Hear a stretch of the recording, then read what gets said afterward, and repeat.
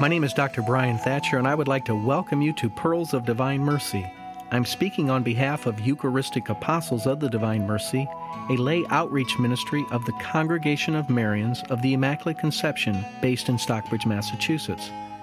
Our mission is to form Divine Mercy prayer groups or cenacles where people learn the faith and then build up the local church through spiritual and corporal works of mercy, and to promote the real presence of Jesus in the Eucharist and recitation of the Divine Mercy Chaplet during Eucharistic adoration for the intentions of the sick and dying.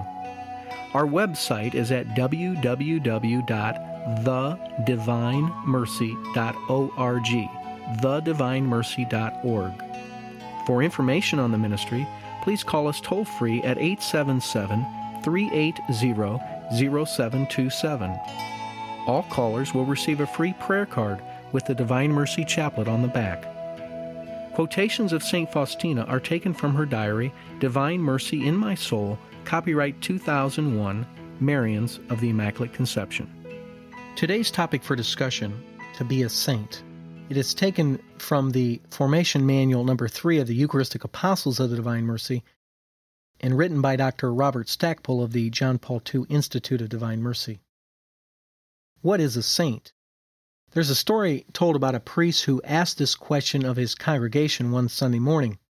He told them that a saint is not necessarily someone famous or influential in worldly terms, but someone who practices virtue to a heroic degree.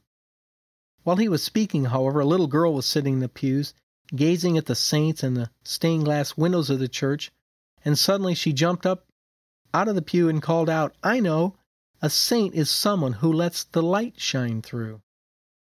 Perhaps there is no better description of a saint than someone so completely surrendered to God's truth, God's will and grace, that he or she becomes utterly transparent to the light of His merciful love.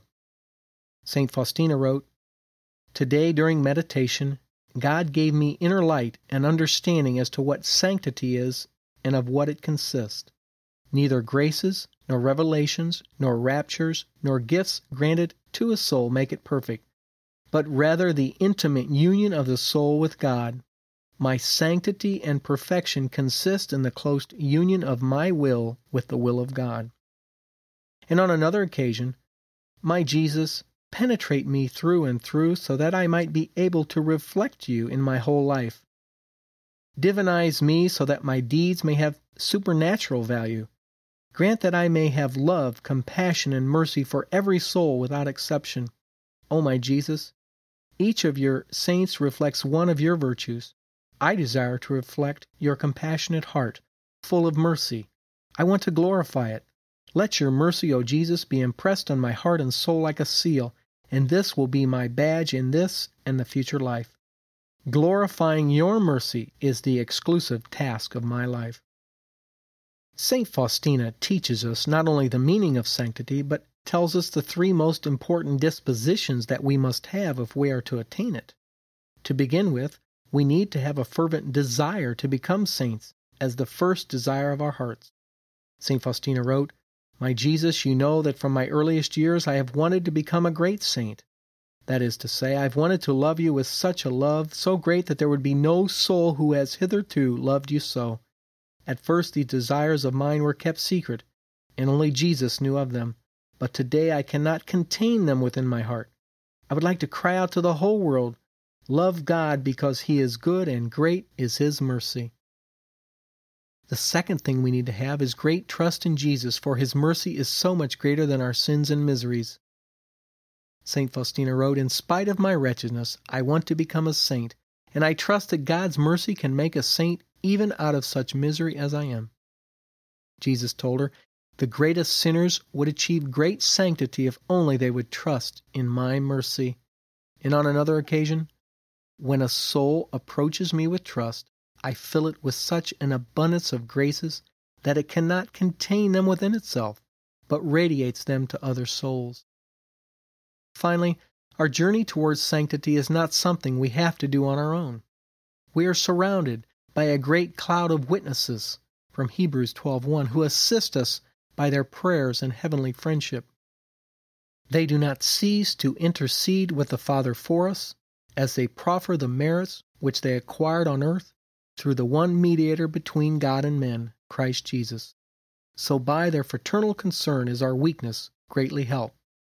From Lumen Gentium 49.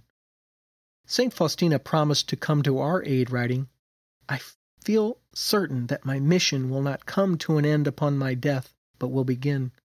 O doubting souls, I will draw aside for you the veils of heaven to convince you of God's goodness, so that you will no longer continue to wound with your distrust the sweetest heart of Jesus. God is love and mercy. As saints under construction, let us never waver in our hope and desire of achieving great sanctity, picking ourselves up after we fall, and continually trying to run the good race. Thank you for joining me, Dr. Brian Thatcher, for Pearls of Divine Mercy. If you would like to know more about our efforts to form Divine Mercy prayer groups or cenacles, and to promote recitation of the Divine Mercy Chaplet during Eucharistic adoration for the sick and the dying, please call our ministry toll-free at 1-877-380-0727 or look at our website at www.thedivinemercy.org, thedivinemercy.org. All callers will receive a free prayer card with the Divine Mercy Chaplet printed on the back.